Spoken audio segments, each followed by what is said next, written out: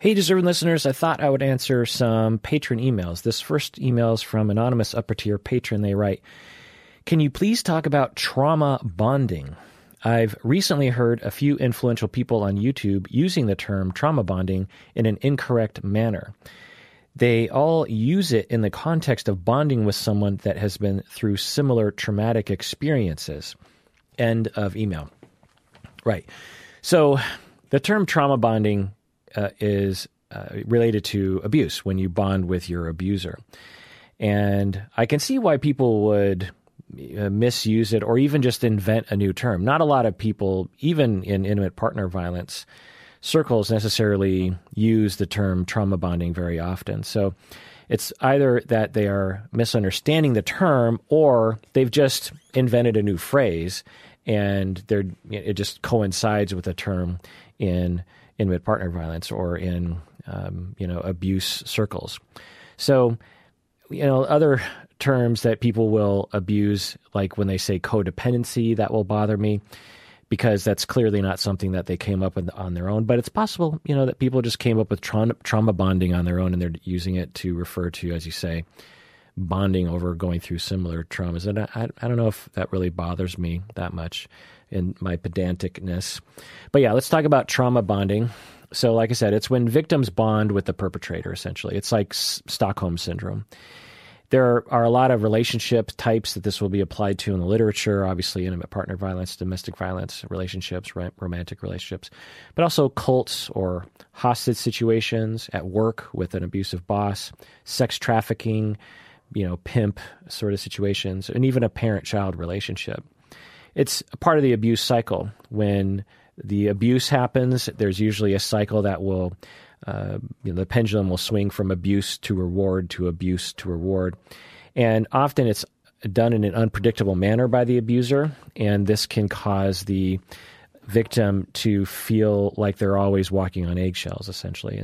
And this breaks the victim down. It cuts them off from the self, and the victim will define themselves through the eyes of the abuser. And these are my conceptualizations, and we don't really know exactly why people will bond, because it seems so counterintuitive, right, that you would bond with your abuser. It seems like they would be the last person you would want to bond with. And it's not a fake bond either. The trauma bonding, Stockholm Syndrome, it's real. Like you hook up the victim to a lie detector test, and they absolutely love and prefer their abuser.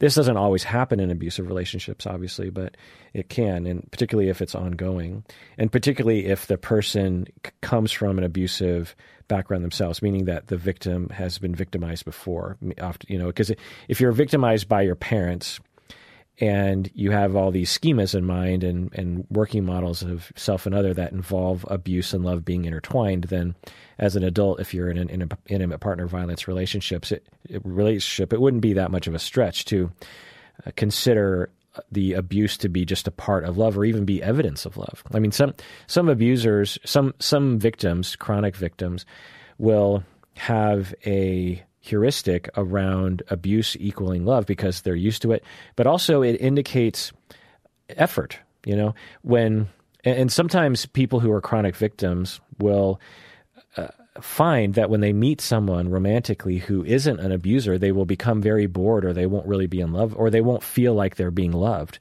because and I know some of you might be able to relate to this because I've talked with a lot of people about this phenomenon, which is that when you're a victim and you're being abused, of course it is terrible and, just criminal and awful and traumatic in so many ways. But it also is contact with another human being. Someone is putting effort into you. They are paying attention to you. They are trying to reach out to you in an extremely traumatic, violent, emotionally violent way. But it's still contact. And if you're not getting a lot of contact, sometimes you'd rather have that contact than be completely isolated or neglected, right? So my conceptualizations as to why trauma bonding occurs is that we need attachments, obviously, because we talk about this all the time. And often victims are isolated due to the abuse cycle and the abuser's way of isolating the victim. And the abuser might be the only source of love and attachment. And so will just, it's like, okay, I can either have no one in my life or I can have at least one attachment. Yeah, that attachment happens to be the person abusing me and isolating me from everyone, but at least I have someone that I can talk to and someone I can love. Also, it's easier just to give in when you're a victim. You are in an impossible situation. If you decide to hold on to yourself and push back, then you'll be abused even more. So it's better to be abused half as much while putting yourself on the back burner and falling in love with your abuser and convincing yourself that the abuser is good and wise. Because, and children will do this too. And when they are being abused by their parents, they often will convince themselves that the abuser, that their parent is good and that themselves must be the bad one, because they need to believe that the parents are good people, because they need to believe that their parents are wise and able to protect them. The other conceptualization I have is the victim will say, why am I being nice to this person? Because you need to be nice to the abuser. And that's one of the things, if you've never been in an abusive relationship, then this is one of those things that it's hard to really know unless you're in it. And I know this personally. I've also worked with a lot of victims. And one of the weirdest aspects of being a victim in an abusive relationship is you'll be nicest to your abuser. You'll be really careful about what you say to them, and you'll laugh at all their jokes, and you'll smile when they enter the room. It'll be all kind of fakey smile. But again, it's easier if it's not fake, because then it comes off as more authentic, and then you avoid being abused. But yeah, when you're a victim, you just fall into this routine of survival. It's like if you, in another survival situation where food is very scarce, and you see someone a block ahead drop a can of food, you're going to notice it, and you're going to run after it, and you're going to try to get it. Well, the same goes is when you are in a state of survival and you're hypervigilant about making sure that your abuser is calm and likes you, then you can't exhibit or maybe even feel anything negative about that person. Another question that you ask yourself is, why am I being abused exactly? I don't understand why this is happening. And one of the conclusions that victims will come to is, well, I must deserve it. I must deserve it. Again, particularly if you come from a childhood with that. Another conceptualization I have is that we confuse our abusers as parents, because we feel like children in the presence of the abuser, because the abuser is so powerful. And so we will utilize a template from our childhood of, this person must be our parent, essentially, and then we end up bonding to them. It's instinctual, essentially. And the last conceptualization is that we confuse intense feelings with love. We talked about this before. When you're being abused, you have very intense feelings of fear and pain. And we have found through research that when you have intense feelings, it tends to be confused, or it tends to intensify any kind of attraction or bond you have with the people around you, even if those people are the ones that are giving you the intense negative feelings. And this is particularly bad for women, because women are often taught that men, strong men, again, particularly if you come from a culture or a family where this was taught in a toxic masculine way, that women are taught that, and men are taught this too, that strong men, good men, are manly and protective and macho and don't have emotions and are assertive and will, knock you around when you're stepping out of line, or that kind of thing. And so when you're having an intense feeling, like, let me give two examples. So you're out to dinner with your toxic masculine male husband, and you're at a table and someone nearby is making too much noise, and you're both getting annoyed. And your husband stands up and says, to the other table and says, "Hey, be quiet or I'm going to knock your teeth out." And the other table, they're quiet. They're scared. They're like, "Oh, that guy is big. He's going to knock our teeth out." And then he sits down. Well, if you're a woman that comes from a culture where that's highly valued and a family where that's highly valued, then you're going to say, oh, he's a sexy man. He just was very manly and told those people what's what. And I am extremely sexually attracted to him right now, or at the very least, I really want to bond with him. And I could give a lot of examples of this. Even if you're in a non-toxic masculine bubble, there's still a lot of this in our culture. I mean, just watch the Fast and Furious movies. You don't have to look that far.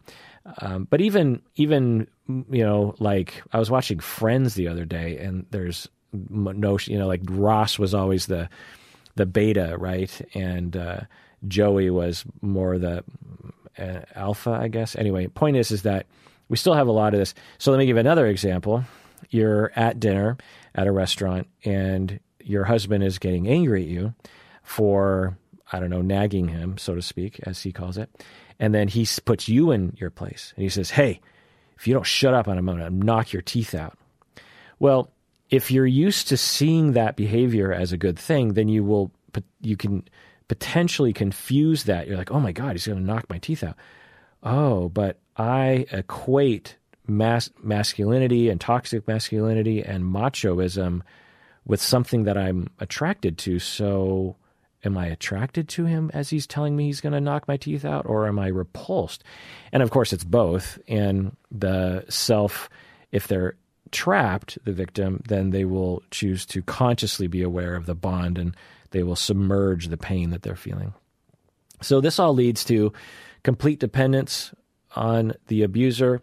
It can lead to rationalizing the abusive behavior or even defending the abuser. And there are famous cases of victims jumping in front of, a gun, jumping in front of bullets for their abuser. And it's a known phenomenon. Humans, we're not logical creatures. We are emotional creatures. We're irrational creatures. Our main organ in our body that does all our thinking is a massive fatty goo between our ears. And so it's very, it should be understandable that we're not always logical. Anyway, let's go into another email. All right, this next email is from anonymous patron in Memphis. He writes, I've been reading Extraordinary Relationships by Roberta Gilbert, and I have some questions. Just chiming in here, I recommend a book called Extraordinary Relationships by Roberta Gilbert. You can find it on my website under book recommendations. There's probably a lot of used copies around for pretty cheap. It basically helps, it's a self-help book, but pretty technical as well regarding differentiation and Boynian theory. I actually assign it to my students as a primer on differentiation and Boynian theory. Reads real fast. So anonymous patron in Memphis read that book. One of the main ways the book mentions one can become more differentiated is by going back to the family of origin and healing the relationships there. My psychologist has explicitly told me not to stay at my father's house for an extended period of time and to avoid my mother at all costs. The book can't be asserting that if someone is undifferentiated in their current relationships, they should return to a family of origin that sexually, physically, and emotionally abused them, can it? How can one become more differentiated without returning to the family that created the pattern of undifferentiation? I specifically am struggling with fusion and enmeshment in my romantic relationships, and when the interactions become too intense, the other person tends to shut down and distance. This is all related to the fact that I have preoccupied attachment style, and I tend to gravitate towards people with an avoidant attachment style. Any insight or tips would be appreciated. End of email. Yeah, so first off, trust your psychologist. They know you best, and they'll maybe have them read the book too, so you can kind of talk about it together. And there are many ways to differentiate. For example, when your parents have passed away, how are you supposed to work on differentiation? Well, there are many ways. One, detriangulation in your current relationships, self-awareness, mindfulness, therapy, assertiveness. Assertiveness is a big part of differentiation, being able to assert your needs in the moment without being accusatory or aggressive or hostile while listening to someone else. That's very important. Compassion through accurate conceptualization of other people is also a differentiated thing. You'll hear me and Bob often talk about how we gain true compassion by seeing people accurately. seeing people in a way that takes into account their history and their traumas. And when, differentiation is required in order to do that. And the more you do that, the more differentiated you become. Because when you're interacting with someone, like for you, anonymous patron, you're saying you're preoccupied and you gravitate towards people who are avoidant, which is fine. But when you have conflict with them, you might conceptualize them incorrectly because you're not giving them the benefit of the doubt, and then your preoccupation kicks in because you're scared, because you're interpreting their, distance or quietness as a sign that they're going to abandon you, when in fact they're just being quiet or something. And so accurate conceptualization is also a part of differentiation. Knowing your goals, having clear goals in your life, knowing the purpose of your life, having a sense of self, being in connection with the self is one of the core elements of differentiation. You read in the book the basic self versus the pseudo self, which is essentially the same concept that I'm talking about in terms of connection with the self. So there's a lot of things that one can do to differentiate, and you can't, in my mind, usually differentiate by just going back home. So there's always going to be other things involved anyway. Having said that, I've worked with clients on differentiation and have helped them and coached them, so to speak, as they return home to abusive parents. Now, you said that you can't stay in your father's house for an extended period of time and that you should avoid your mother at all costs. So again, your psychologist knows best and you know best, but if I heard that from a client, I would explore it a little bit. I would say, okay, well, let's talk about your dad. It sounds like there's less threat from your dad. And maybe it's just talking on the phone for a couple hours, because you don't have to go home to differentiate. It's just a matter of contact with them. Or writing him a letter and asking him to write a letter back or something. And with the mom, avoiding the mother at all costs, okay, if contacting her will create a lot of problems for you. But one of the beauties of Boehnian technique is that, and again, talk with your psychologist about this. You and your psychologist know best. But sometimes once you have the resources and enough differentiation yourself and enough support yourself, and you can really plan and strategize, you can actually I've worked with clients who will contact their abusive parents or whoever abused them in a very controlled manner, very deliberate baby step manner, and we'll see differentiation results. Because imagine, anonymous patron, if you could say over the next 5 to 10 years, take baby steps towards contacting your mom. It's not going to change your mom. Your mom's probably still going to be the same, whatever it was that she is, however she is. But your relationship could change. The way you give this kind of extreme example. Let's say your mom is totally physically and emotionally abusive and has been your entire life. And whenever you contact her, she finds a way into your life, and maybe she's nice for a little bit, but then boom, she hits you with a massive screed of emotional abuse or something. And you have learned repetitively through repetition that you just can't communicate with your mom at all.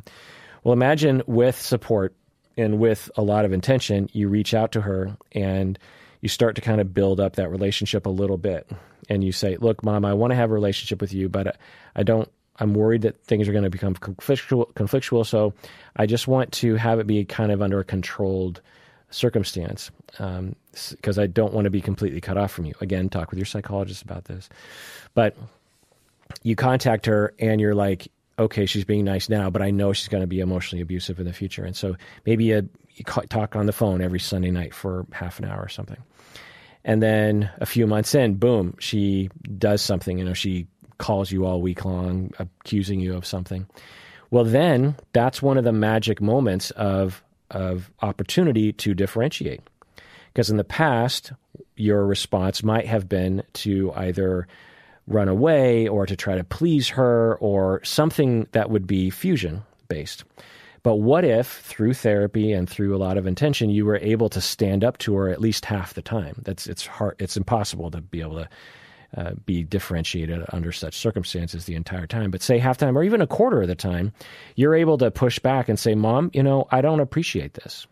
And when you're ready to talk, I'm willing to talk, but I don't want to talk when you're I'm not going to respond to that kind of talk anymore. I did when I was younger, but I'm not going to do that anymore. I still love you, Mom. I still want to have a relationship with you. I'm guessing something's coming up for you that I don't understand, but I know that I don't deserve this kind of behavior. So imagine if you could do that a quarter of the time. And this is what Bowen was talking about. And this is the magic of Bowenian family of origin and Framo family of origin style therapy. Framo is another theorist, like Bowen, family of origin theorist. And it's strange, because you think, well, just being able to be assertive and because the key is to be differentiated, you have to be in contact with people while standing your ground, while also having some compassion for them, but not being overly pleasing. It's this balancing. It's you're in contact, but you're not losing the self in the process, because for a lot of people, there are two alternatives. I either lose the self and please, or I run away and I cut myself off. But both of those, as you know, Anonymous Patron, after reading Extraordinary Relationships by Roberta Gilbert, are just two forms of fusion, different sides of the coin. True differentiation is assertiveness, being in contact. Now, that's a tall order when you're in the face of someone who's extremely abusive. And for some of my clients, they don't want to do that work. They're just like, nah, I think I'm done with my mom who's been abusive my whole life. And I hear you that if I worked on that, but it just sounds so laborious, and I've burnt that bridge. I'm done, which is also fine. But the magic of family of origin therapy is that when you manage to, so the way that I kind of see it is like, so imagine you do that to the mom, and 25% of the time you're standing up to her while staying in contact. You're not yelling at her. You're not stooping to her level. You're not losing your cool. You're staying in contact, but you're not going to take that crap. And you have compassion, but you also have compassion for the self. And in that moment, the way that I see it, the way that I conceptualize it, is that neurologically, your brain is changing from one state to a different state, a semi-permanent state. And the more you do that to your mother, to the source of your fusion, the more your brain actually rewires itself towards a different way of thinking and being, a different way of reacting. And then in future relationships, as you're saying, we generalize that fusion to our other, and you generalize differentiation to the other. So the next avoidant attachment style person that you date, you'll have a similar ability to be differentiated because neurologically you have changed. And the way that I see it is that any time you practice this differentiation with any relationship, it will help to rewire the brain. But when you do it with your parents, it is accelerated. You don't have to do much differentiation work with your parents or your family of origin to get a lot of results. You could, in my head, I kind of see it as like a 25-to-1 ratio. For every one differentiated family of origin intentional moment you have with your parents, you would have to have 25 or 10 to 25 incidences with your peers or with your significant others. Does that make sense to people? So you can do it with other relationships, but the idea is, and the findings, and this is what Bowen and Framo and family of origin work is all based on, it's like when you go back to your parents, they found it to be so much more long-lasting and transformative to the personality, if that makes sense. But again, trust your psychologist, listen to them. All right, let's take a break. All right, we're back from the break. Let's do an old OPP, an old patron praise. These individuals have been patrons ever since May of 2018. They have stayed and remained as patrons, steadfast and loyal to the podcast ever since. We got Lindsay from Colorado. We got Kyla from South St. Paul, Minnesota. That's interesting. So there's a St. Paul and a South St. Paul. We have Inside the Boards from Lorain, Ohio. We got John from Stockholm, Sweden. Interesting. I was just talking about Stockholm Syndrome. We got Rachel from Bradenton, Florida. We got Liesel from ZA, Newcastle, ZA. What is ZA? ZA country code. ZA country code. South Africa. South Africa? ZA? Why is it ZA? Why isn't it SA? Anyway, okay, so we have that. Liesel from South Africa. We got Aaron from Milwaukee, Oregon. I bet you didn't know there was a Milwaukee, Oregon. We got Tina from Seattle. Good old Seattle. We got Dennis from Fairfield, Connecticut. We got Frida from God knows where. We got Toe from Sweden. I think I know Toe. I feel like I've interacted with Toe. We got Elena from Medford, Massachusetts. So thank y'all for being patrons. Oh, so long. And also, just a little reminder, if you aren't yet an annual patron, please do so now because it really helps us out. And you get a discount. All right, this next email is from patron Thor from Denmark. He writes, how do you go about breaking it to a client if you believe they qualify for a DSM diagnosis or fit a clinical label? Do you have to approach it differently or in a very specific way if the client lacks insight or if the diagnosis has a lot of stigma attached to it, like narcissistic personality disorder or psychopathy? End of email. Yeah, absolutely. I will always tell my clients what I believe their diagnosis is, but it's not a central feature of therapy usually. I will work with clients for years, and maybe we only talk about their DSM label once out of hundreds of sessions. So it's not usually a focus, but I have with some clients made it a major part of the focus. For example, with avoidant attachment style, we might talk about it every single session. I might even say, how's your avoidant attachment style going? And they'll be like, well, I avoided in this way. I've been doing this sort of thing. So sometimes it's centered around it. Sometimes it's completely not. But if there's stigma attached to it, I will either tell them a different label, because the thing about the DSM is that people forget, I think, even clinicians, is that it's written by humans. It's not like decreed upon on high. It's not like Freud descends from the heavens and gives us this book. It's just a book written by some authors. And there are other diagnostic manuals, by the way. It's not the only diagnostic manual. It just happens to be the one that is considered to be the manual that we use when we're diagnosing for official purposes. But as a clinician, since I don't use insurance anymore, I used to use insurance a lot, but I don't anymore, I don't even need to use the DSM. I could use my own system. I could use a different diagnostic manual, and that'd be okay. I don't need to use the DSM. So just because the DSM calls it, narcissistic personality disorder or borderline personality disorder, doesn't mean I need to call it borderline personality disorder. I only use that language because in order to talk to y'all and clinicians, and I know many of you are clinicians, I need to use the labels so that we all understand what we're talking about. But you'll hear me say things like that I'll base it on a schema, for example, abandonment schema or entitlement schema. Or you'll hear me use terms like relationally traumatized, which I find to be more accurate label than borderline. So for some people, if I'm not sure how they're going to react, then I'll probably use these other labels first. But often, eventually, I'll just tell people, I don't, if I were a client, I would want someone to tell me, I know what it's like to be a client, one, but I also know what it's like to be a patient with a physician and feel like I'm kind of in the dark. And I want to know what's going on. It's my body, right?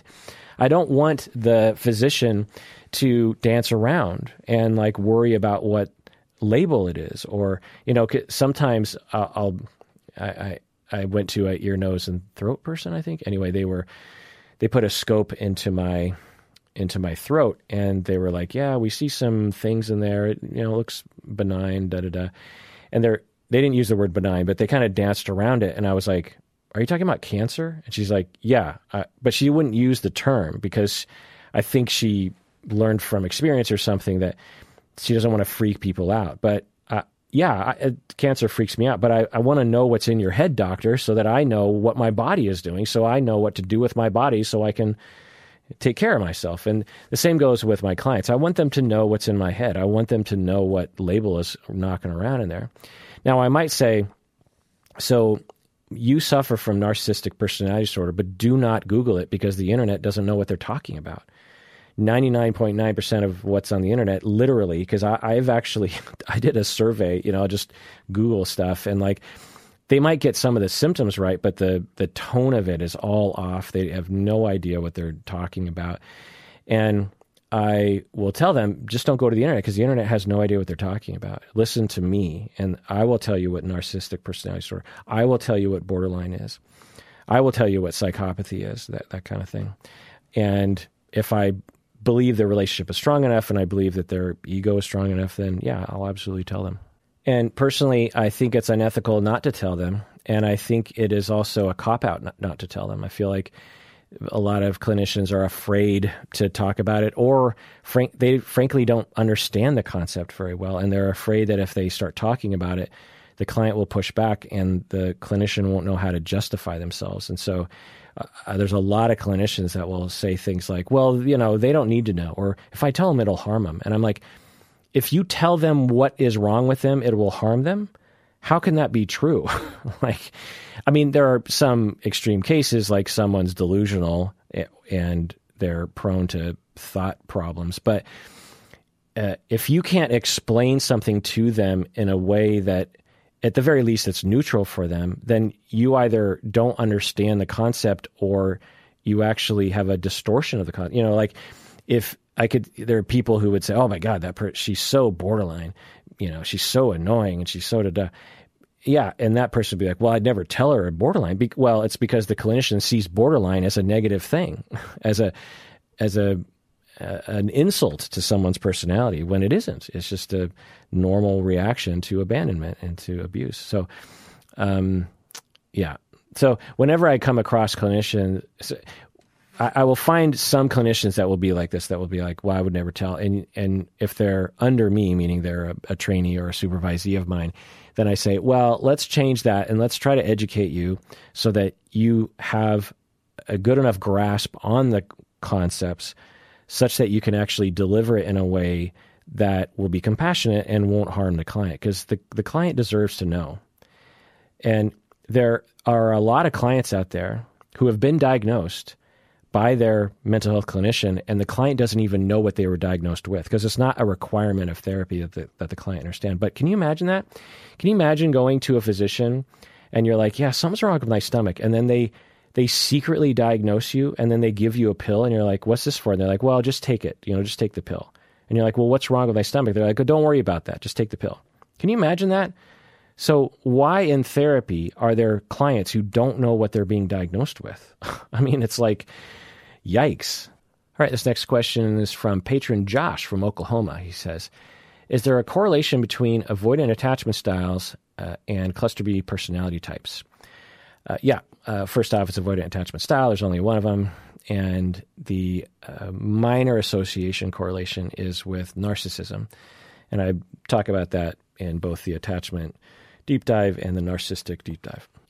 Patron Joanne from Florida wrote in and said, when do I move on from having a relationship with my parents? My parents have disowned me for being trans. They have never asked me about my experience as a trans woman. I have tried writing them a letter to no avail. I am about ready to move on. Honestly, I hate my parents at this point. If you have any advice for someone in a situation like this, that'd be great. End of email. Well, I'm really sorry, Joanne, that you're going through this. It's completely unfair. And also, it's completely unfair that your parents are like that. Your parents weren't born transphobic. Not that it excuses their behavior, but they are likely a product of their echo chamber and brainwashing that tells them that binary is great and trans is wrong or sinful or something. And so it's a tragedy all the way around. You're the main victim of that oppression and ridiculousness and illogical teachings. But anyway, so I'm really sorry you're going through that. And I don't know how to answer your question because it's too complex. And there's no way to win. You're stuck, you're ambivalent. You're like, I want to move on, but I also don't want to move on. I hate them, but I want them to understand me. I want a connection with my parents. I want them to accept me. And all that is real. And most people, when they go through this process and they run into parents like yours, it's a lifelong thing. And there's ups and downs, and there are periods of time where you don't talk to them, and there are periods of time when maybe you do. Maybe there's reconciliation. But the thing is that none of it is your fault, and you're absolute. So there are a few things that I tell people who ask me this, because I get this question a lot, actually, not just about trans people, but about estrangement from parents. And I will say the following. One is you're totally, in my book, for what it's worth, able and justified in cutting them off. You're absolutely justified. And I find a lot of adult children in situations like this will feel like they're being disloyal or something wrong with them by just giving up and moving on with their life. And I say, no. So do what you got to do. Do what you want to do, especially in a situation like this. I mean, they've cut you off. So giving up on them is totally an option, and don't feel guilty. They did this to themselves. It's a tragedy of society that they are a victim of, and so are you. So that's one thing. The other thing I'll say is that there's a lot of grief, obviously. There's a lot of pain, a lot of hurt, a lot of anger, and you're going to have a lot of feelings and longing. You might have a lot of longing of reaching out, and that might be very ambivalent for you, because why would you long for them because they're being so terrible? So those feelings have to be felt and have to be experienced when your body wants to experience them, and that might happen for the rest of your life. And you might be, for the rest of your life, or for as long as they're alive, you might be having this question rattling around in your head. When do I move on? Do I give up? Should I reach out? Screw them. I hate them, but I want them to accept me. This might happen for the rest of your life. There's just no way around it. Now, it might not. You might be able to move on, or they might come around, but there's a chance that this will go on for the rest of your life, and there's no way to put it away. Our connection with our parents is just too innate. It's just too primal. We can't just will that away. So there's that. The other thing I'll say is that a lot of parents in situations like this have come around. And so if you have the will and the capacity and the strength and the support and the desire, then occasional reaching out to them might actually turn them around. For a lot of parents and for a lot of people who are brainwashed, as your parents are, the contact with the enemy always dispels the silly notions. So the more contact they have with you as a trans woman, and maybe even other trans people, either in person or watching a television show or something, fictional television or a documentary maybe, the more contact they have with that of which is feared, the less they will be afraid of it. Yeah, it's, as an analogy, in the 80s when I was a kid, 10 years old, there was this effort by liberal Seattleites to humanize Russians and Soviets. Because we grew up in a time when the Soviets and the Russians were the evil empire. They were like Hitler and the Nazis to us. They had missiles pointed at us, and it was known that Seattle would be one of the very first things hit. We have naval bases and Air Force bases and Army bases and Marine bases, like all around Seattle. And the missiles would reach Seattle very quickly because we're closer in terms of... So there was all this talk about, like, if we get attacked by nuclear weapons, that Seattle might be the first to go. And I remember kind of taking some pleasure in that, or some comfort in that, I should say, that I wouldn't know until it was over, right? I wouldn't be like in Texas going like, oh, well, Seattle's gone. Okay, well, now Oklahoma's gone. Okay, here come the bombs over here. Anyway, and there was a lot of hatred and a lot of fear, hatred based on fear of the Soviets and Russians. And I remember I was, I think in maybe like the 7th grade, and I remember sitting on the floor in the library in a big circle, and there was a Russian woman, I believe, who was sitting there explaining, she recently emigrated from Russia, I think. And she was telling us about how wonderful the Soviet Union is. And she says the Soviet Union has problems, but the people there aren't the way that you've been brainwashed to think. We're not all out to get you. We don't want to hurt you. We're just like you. We're humans just like you.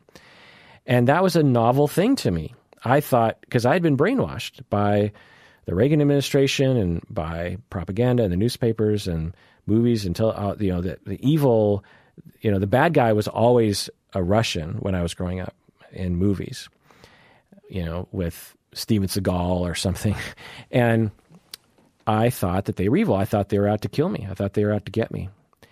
And when I met someone, I remember a good portion of my hatred and my fear just washed away because I had contact with them. And so I don't know how you engineer that, Joanne, but if it's possible and you want to and you're up for it and they're not going to harm you in any significant way, then that's the campaign I would go on, honestly. Because I would like to think that your parents deep down want to love you, but their brainwashing is getting in the way. And so I believe love will find a way, like how in Jurassic Park, life will find a way. Well, I feel like love will find a way, but, I'm just an optimistic person. But overall, I'm just sorry, and I apologize for our society for doing this to you. It's just so illogical. It's just so illogical. We humans are so stupid. Why would you disown a child for being trans? What is the diff? What's the problem? It's not a problem. It's just being trans. Let it go. Okay, this next email, anonymous patron in Los Angeles writes, can you talk about how attachment injuries might affect a person with a secure attachment style? I think my childhood left me with a secure attachment style, but all my longer-term romantic relationships in my 20s and 30s ended in me getting dumped, and I think this has had an effect on me attachment-wise. End of email. Absolutely. Any attachment relationship can affect your future attachment style and your working models, right? That's why I emphasize that it's a style, you understand? It's not an enduring personality trait. It's a way of reacting to attachment threat. Our attachment style is a way, an habitual way, a learned way, and sometimes a purposeful way of reacting to abandonment or lack of love, this kind of thing. And when you're raised well and you have a secure attachment style, meaning that you have a general working model of others and self that are good, you like yourself, you tend to trust other people, but you have some bad luck in your 20s and 30s and you have some abandonment that's going on in those romantic relationships and it's very hurtful. Well, this starts to alter your working model, starts to make you think, am I lovable? Can other people be trusted? And now you have a different attachment style or a modified attachment style, maybe 1 foot in security and 1 foot in preoccupied or whatever it is. Absolutely. All right, this next email, patron Allison from Tennessee writes, how can I stop being so paranoid? When I was young, I used to be unable to sleep after watching a scary Scooby-Doo episode. Yeah, Scooby-Doo actually is pretty scary if you consider it like 4 to 7-year-old children watching it all the time. I don't know. I mean, I watched it all the time as a kid. I hated Scrappy-Doo. Didn't everyone hate Scrappy-Doo? Anyway, the new Star Wars movie, Episode 9, I equated the new the smallest little droid. Do you remember that new droid? Like, as if we needed more characters to be introduced. I mean, it was a pretty cool little droid, but it's like we already had R2-D2, which is like a cute droid. It coded as cute. And then you had BB-8, which is like even cuter, right? And then they went even cuter with this tiny little droid. And I'm like, he's the Scrappy-Doo of the Star Wars franchise anyway. Unfortunately, I'm also very fascinated with true crime documentaries, and I often find them too compelling to avoid. This leads me to being completely unable to sleep at night and then being overly paranoid for weeks that someone is going to break into the house and murder me. I'm 22 years old, and I definitely would like to be independent and live on my own sometime. But I just fear that I'll end up spending most of my time frozen in terror that someone is going to murder me. I know that this train of thought is pretty irrational and murders are pretty rare, but I just can't help the paranoia. It's not even particularly that I fear death, I just fear being murdered. Do you have any tips on how I could overcome this? End of email. Well, there's a few things I'll say. One is that I don't know what's going on with you particularly. This is a kind of a clinical question, so obviously you would want to consult with a in-person clinician about this. But one way to overcome it is to stop watching so much gosh darn true crime documentary, or Scooby-Doo for that matter. It isn't uncommon for people to watch horror movies or true crime or Scooby-Doo and to have trouble sleeping that night. And I hear you when you say it's very compelling and you really want to watch it. So you might want to look at that too. You seem to have the worst of both worlds. You are extremely compelled to watch it because for a lot, like my wife, for example, she cannot stand horror movies. It does cause nightmares for her. She can't sleep at night to the point where she doesn't even want to see like a trailer of a horror movie. And I'm not a horror movie fan either, but I don't mind watching them if I have to, and I certainly don't mind watching a trailer. But for her, she avoids it. So it's a win-win for her. She doesn't have to watch horror movies and she gets to sleep at night. But for you, it's a lose-lose. You're compelled to watch them and they make you paranoid. So you might want to look at why you are drawn to the flame in this way or why you have trouble with self-control. So that's one thing. The other thing is you're talking about an irrational fear that would benefit from CBT. You want to go to therapy and work on your automatic thoughts and your relaxation and your sleep and your thought patterns and your obsessiveness. It's possible that you have an obsessiveness trait, and that's akin to OCD or with other anxiety disorders. And so there are things that you can do talk therapy-wise that can actually help with that. The other thing to think about is self-sabotage. You talk about how you want to move out, Allison, but it's almost like you're sabotaging yourself about moving out. Maybe there's something psychodynamic-wise that you're playing out, some defense that's kicking in that's stopping you from moving out. Say you're afraid of being on your own, or you're afraid of screwing up, or you're afraid of disappointing your parents by moving out or something. And your psyche, your ego makes up this excuse to say, well, I know you're terrified of these true crime things, so I'm going to be compelled to watch them because I know it'll make you paranoid, and thus it'll make you so scared you won't want to leave your parents' house. So that's another possibility. But again, I would talk with a therapist. Okay, interesting. This next email is extremely related. We have patron Monica who wrote in and said, I'm a single mother with a 5-year-old daughter, and I am in the process of divorcing my husband. He was abusive to me, mostly emotionally, but sometimes physically. I don't hate him. He has been diagnosed with borderline personality disorder. The moment my husband moved out of the apartment, I started having a weird type of anxiety, mostly at night. I feel in my whole body that I am not safe, that someone will come into my house and kill me, or I feel as if the world is going to end, or that the universe will just swallow me. I get triggered a lot by news about killers, people committing crime, people being addicted and not in control of themselves. I have been in therapy for over a year, but this anxiety doesn't seem to go away. Do you have any experience with this or suggestions that could help? End of email. Yeah, so and this applies both to you, Allison, but for you, Monica, it sounds like generalized anxiety, or at least you're on the spectrum. And there's a lot of people who have a version of what you're talking about and will think of themselves as extremely rational. Imagine if you were afraid of spiders were going to kill you in the middle of the night. Most people would be like, well, that's pretty irrational. But, and like with what Allison was saying, it's not likely you're going to get murdered, but you still worry about it. So, and you have a similar problem, Monica. You're saying you're getting triggered by news about killers and people committing crime. People out there, stop watching this stuff.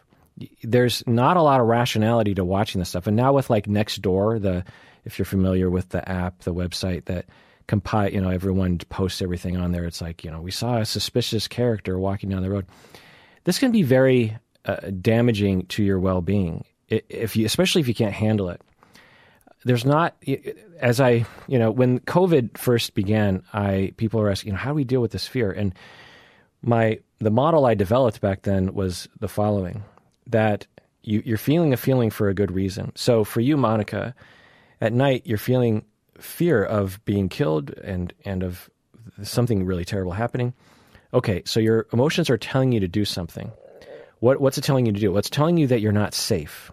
And there's a couple things here. One is that you're at home by yourself with your 5-year-old daughter and you feel vulnerable because, at a certain level you are, right?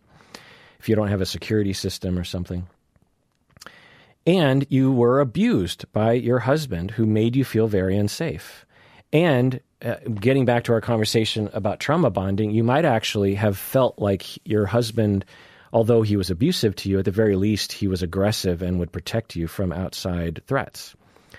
I don't know that, but so you might actually feel yourself as a very weak person when you're actually not weak. You're actually potentially very strong, way stronger than he is in a lot of ways.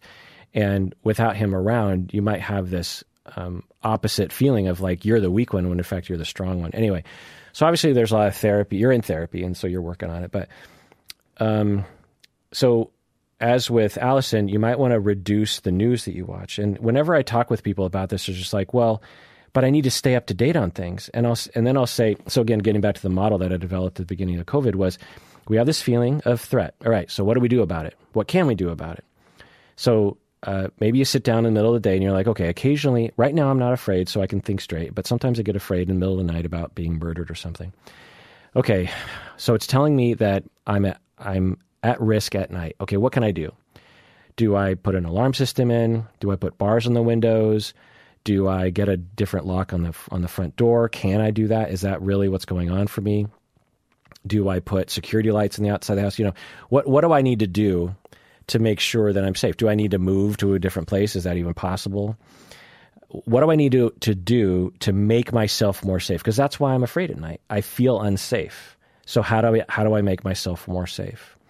So you do all the things you can to make yourself more safe. And when you're done with that process and you've done all that you can, all that's reasonable, then any additional fear you have beyond that is irrational or at the very least unhelpful. And you have to categorize it as such. You need to target it. So what I see a lot of people do is they will read the news, they'll get afraid, they'll stare into the darkness in the middle of the night, and they won't be able to sleep at night, and it just happens over and over again. They just stay in that space instead of analyzing it and saying, okay, what's this fear telling me to do? Well, it's telling me I'm safe. Okay, how do I get myself more safe? Okay, let's take action to be more safe. And then when you do that, some of your fear will go down because you're in control now. You're the one that is, this is what I do, incidentally, by the way. Like, I don't know if men are like this. I can imagine that it could be a man thing, that it's not like I don't feel unsafe at night. Sometimes I do feel unsafe, but I will take action. I'll figure, okay, let's put bars on the windows. Let's get a security system, Simply Safe or whatever. Let's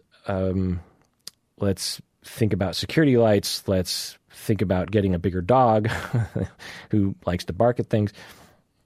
Let's think about where they would come into, because that's another thing. You think like, well, what if you were to be broken into in your house, where would it be? And you kind of problem solve that and think about how you can shore that up. And you do something about it. And then any additional fear I have, I say, it's not helpful to feel that feeling. And so that's my process. What I don't do is watch the news. I do not. In fact, it's comical. Sometimes Stacy, my wife, will be watching the news, and I'll walk past the living room, and it'll be the 6 o'clock news, and it's just comical how repetitive they are about things. Men murdered in Renton, chopped up into 5 pieces. People want to know what happened. It's like, gee, many crickets. Like, is that important to know? That because murders are happening all over the place. Violence is happening. That's the one thing you're going to focus. All the things, all the positive and negative things that happened in the Pacific Northwest region, and you're focused on some guy that was murdered and chopped up into 5 pieces and thrown in a garbage can. Like, why? Like, now I get it because violence, if it bleeds, it leads, and people are paying attention to it. But I don't want to participate in that. I have analyzed myself enough and analyzed our society enough, in the same way that when I go to, Cheesecake Factory, all I want to do is eat cheesecake. I just want to point at one of those cheesecakes and I send it over on my plate. I'm just going to eat the whole thing. That's what I want to do. But I don't do it because I know I'll feel like crap afterwards. And I know that's not a good way to eat. It's not healthy. So I know my instincts are not always good. So when your instincts are to watch the news, and as they're feeding all this stuff up on a platter for you and you're sopping it up, do you stop and think, is this healthy for me? Just because it feels like I'm getting important information for my safety, is it actually helping you? Because it could be throwing off your perception of the world so far that you're literally lying awake at night worrying that the universe is going to swallow you up, because that's the way it feels when the universe is not going to swallow you up, and the chance of someone murdering you is extremely low. You are enormously more likely to get killed in a car accident, and when you drive your car, you don't worry about that at all, right? So why would you worry about someone murdering you in the middle of the night? It's possible, yes. I've had these arguments with people. It's possible, yes. Someone could break into your house and murder you in the middle of the night. But you are more likely to be struck by lightning, probably, or be bitten by a shark. And you don't lie awake worrying about being struck by lightning, right? Well, but you might be struck by lightning. Imagine if your spouse was like terrified they're going to get struck by lightning. And you're like, well, if you follow a couple guidelines, like when there's a storm, you just go inside, you're probably okay.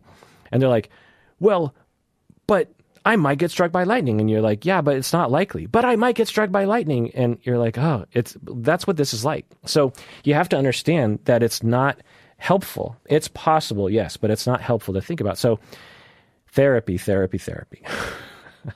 Cognitive behavioral therapy, habituation to the stimulus, in a graduated manner, helping you to regulate your emotions, relaxation, all the things that are involved in anxiety management.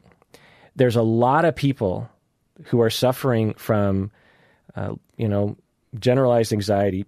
Shall we say, when you have full-blown generalized anxiety, it's pretty obvious. But when you have like 50% generalized anxiety, you just look like a normal American. Because I feel like normal Americans are, the typical American is walking around with a mild case of generalized anxiety, and they think that they're being rational when they're not. And I say this because everyone deserves to be relaxed. Now, for some of us, we're not in a relaxed situation.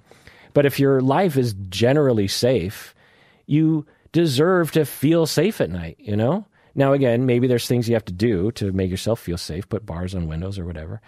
But I feel like there's this notion out there that, well, the world is unsafe and the criminals are coming and people are going to get you. And if I don't stay on top of it and pay attention to the news and constantly think about this all the time, then someone's going to get me. But take it from me, I've actually looked into these kinds of crimes. If someone wants to break into your house and kill you, they're just going to do it, and there's not a lot you can do about it, even if you have a gun. There's all sorts of cases where people have guns and it still doesn't help them, right? And I'm not saying that to be defeatist. I'm just saying it's sort of like there's another American thing that people get into around health. That, if I eat blueberries and if I, work out all the time, then I won't die of cancer. And I'm like, well, you're going to die of something. Something's going to get you. And a lot of times it's genetic. You talk to the experts, they're like, yeah, for sure. Eat healthy, live healthy, your risk level goes down. But there are plenty of people. I remember there was this dad in my neighborhood, a friend of mine's dad. And every morning he ran like 10 or 20 miles or something. I remember he was the most healthy dad in our group. He would run in the pitch black in the morning every day before he went to work. He might have even been a doctor, I'm not sure. But he had a heart attack at age 40 or something, like a really horrible heart attack. And it was shocking to everyone. It's like, but he was the most healthy one. And so I'm not saying don't exercise, but I'm saying that there's just a lot of things that are out of our control. And I feel like Americans believe that everything is under our control. And we just have to accept that we are a leaf in the cosmic wind of the universe. We are being blown around.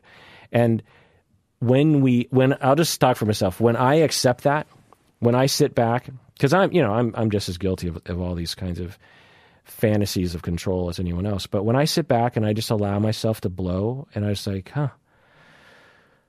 like right now, I'm really stressed out. Like, long story short, I'm in this epic battle with the cable company Comcast Xfinity, and my entire livelihood depends on the freaking internet, and so Xfinity and Comcast has me, by the nuts. Like, there's nothing I can do if they decide they're going to make my life miserable. And so I'm completely powerless, and it's really triggering to me. It's making it so that I can't even think straight. I'm just like dealing with this. I feel like I'm in the movie Brazil, dealing with a bureaucracy that just is, inhuman bureaucracy. And it's so frustrating. And even as I talk about it right now, I'm getting activated. But I have to just remind myself that I am a leaf in the cosmic wind of the universe. I am one with the Force, and the Force is with me. I am one with the Force, and the Force is with me. And yeah, wow, that's a lot of soapboxing. But anyway, Monica, a lot of people have that fear. Go to therapy, CBT, recover from your abusive husband, and, maybe your anxiety. But okay, here's another thing. People out there, if you are like Monica, if you're like Allison, or this conversation kind of appeals to you, the first step to getting better is admitting you have anxiety. And I find that some people have a really hard time admitting that they have anxiety, because by implication, their fears are overblown, and they don't want to. They're hypervigilant about their fears, and so they don't want to give up on their fears because they feel like their hypervigilance is what's keeping them safe. And so people won't want to admit that they have anxiety, because if they have anxiety, then they have to take their hands off the wheel. That's the way it feels like to them. But that's not the case. You can still be hypervigilant. You can still do all the things to make yourself safe, but you just won't feel about it the same way, and you'll be able to interpret your feelings better. So you have to admit, I suffer from anxiety. I have irrational, intrusive thoughts that are not helpful to me. I have a problem. And until you admit that, you're going to constantly be seduced by your own irrational thoughts, which is not a happy place to live. There's a road to recovery. And the first step is admitting you have a problem.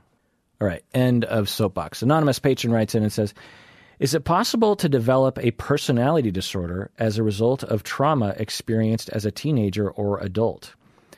I dated someone who I think may have had borderline personality disorder, who seemed to have a pretty secure upbringing, but witnessed the death of his twin brother when he was 16. I know you don't have enough data to say whether this person actually has borderline, but could it even be a possibility? End of email. Okay, so I think what you're asking is, they were raised pretty well, and they didn't have borderline personality disorder, but then when twin brother died at 16, that was a trauma that prompted the person to develop borderline. Well, I don't know, and no one can know the answer to that question, because borderline, you can't test it with a blood test. It's just a conceptualization based on observation and opinion. But I would be surprised if that was possible. You could become more symptomatic after the death of your twin brother, and and I don't think I emphasize this enough, that genetics do play a pretty big role in the development of your personality. Not that you were born with like a borderline gene, but you might be born with a very high sensitivity to relationships. And if everything's going well, then you don't develop borderline. But if things go a little bit bad, then you're much more prone to borderline. This is why siblings can be raised in the same situation, and one can develop borderline and the other one could not, because one had a more sensitivity to the abandonment or rejection or abuse or whatever, and the other person just didn't. They dispositionally or maybe developmentally didn't have that personality trait. So there's that. But the other thing is if I met someone and they truly did have borderline, a good case of it as an adult, and I heard that they had a twin brother that died when they were 16, and I also heard that they had a pretty good upbringing, I would be very suspicious of their pretty good upbringing. I would wonder about how this individual's, the person with borderline, how their personality traits meshed with the way their parents raised them. So that's what I'll say about that. All right, let's keep going. I'm on a roll. Patron Louise from Lapland, Sweden says, I'm interested in hearing your thoughts on the relationship between general intelligence and cluster B traits in personality.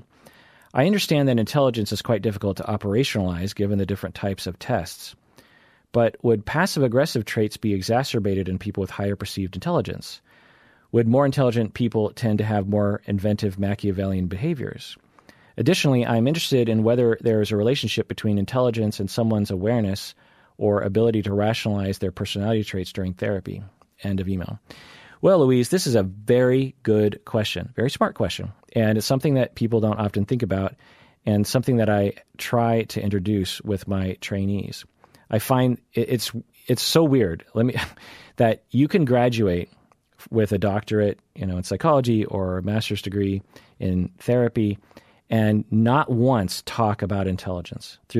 Now, a psychologist degree, you're going to talk about intelligence because they often, one of the very first assessments you study are the IQ tests. But in terms of clinically, how it could affect things, and relationship-wise, how intelligence could affect things, it's really weird because there's a wide variety of intelligence.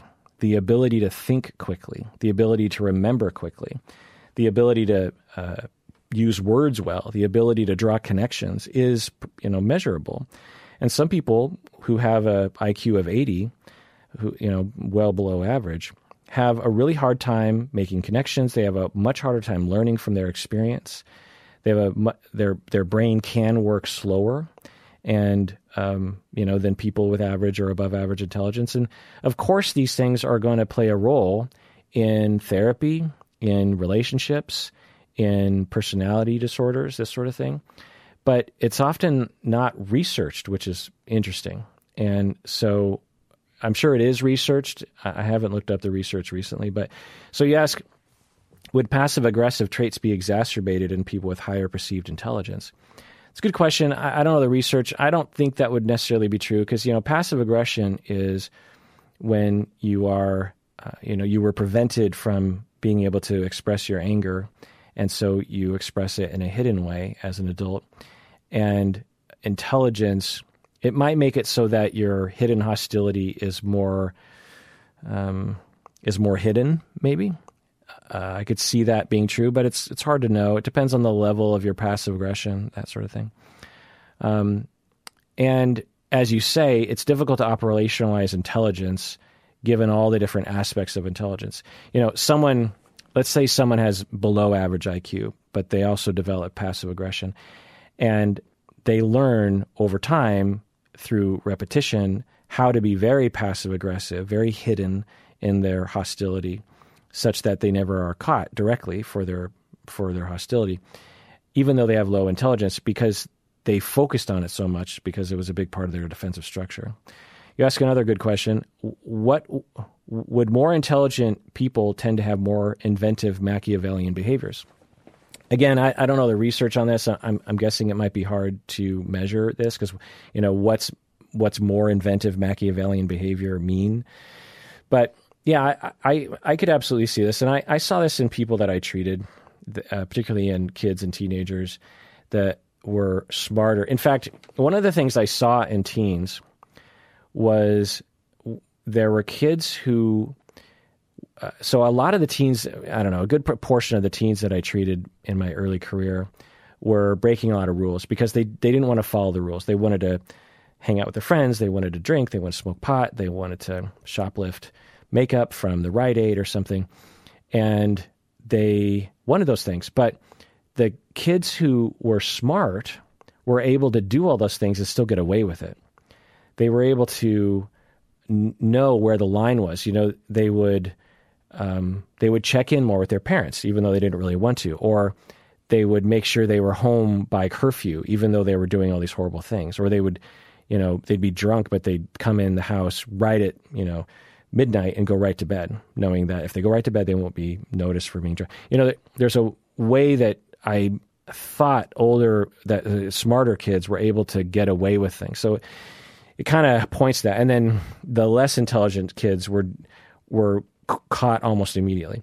But that wasn't the only dimension that I think caused that difference. There were other kinds of things that would cause when I observed a kid who was getting away with things, it wasn't intelligence always that was differentiating them. They might also be just, just better able to talk their way out of things, or they're less traumatized, or they come from a privileged neighborhood where, there's just a lot of different factors, but it's a good question. You also ask, additionally, I am interested in whether there is a relationship between intelligence and someone's awareness or the ability to rationalize their personality traits during therapy. And yeah, this is something that I think about a lot. That when I'm working with clients, my style is, based on a lot of corrective experiences, but it also is based on a lot of self-awareness, meaning that I will try to download, as I was talking about earlier, my thoughts into the client's head so that they can use my conceptualization to help them. So if they have preoccupied attachment, for example, I will try to download my observations and conceptualizations into their head so that they can say, am I just being preoccupied attachment right now, or what's going on? And sometimes I wonder if more intelligent people are better able to synthesize what I'm telling them. And I think that that's true. I think that there are people who are highly intelligent, clients that I've worked with, who I don't have to explain much to them, and they get it. They're like, oh, yeah, that makes total sense. And they're often running with it. I mention it one time in session 5, and then they come into session 6, and they've already figured out attachment theory, and they've put it all together, and they're like, oh my God, it makes total sense. And they've drawn all these connections. And I think that is related to intelligence, but I don't know, because I don't give intelligence tests to my clients. I only just take a guess as to what I imagine their IQ would be, because there are certain markers to IQ that you get to know as a therapist and as someone who's tested IQ a lot. So that's going to be my answer to that question. But Louise from Sweden, that's a great question. I wish people asked more questions about that. Not that you need to all send emails, because I don't know if I have any more to say about it. But anyway, I think I'll wrap it up there.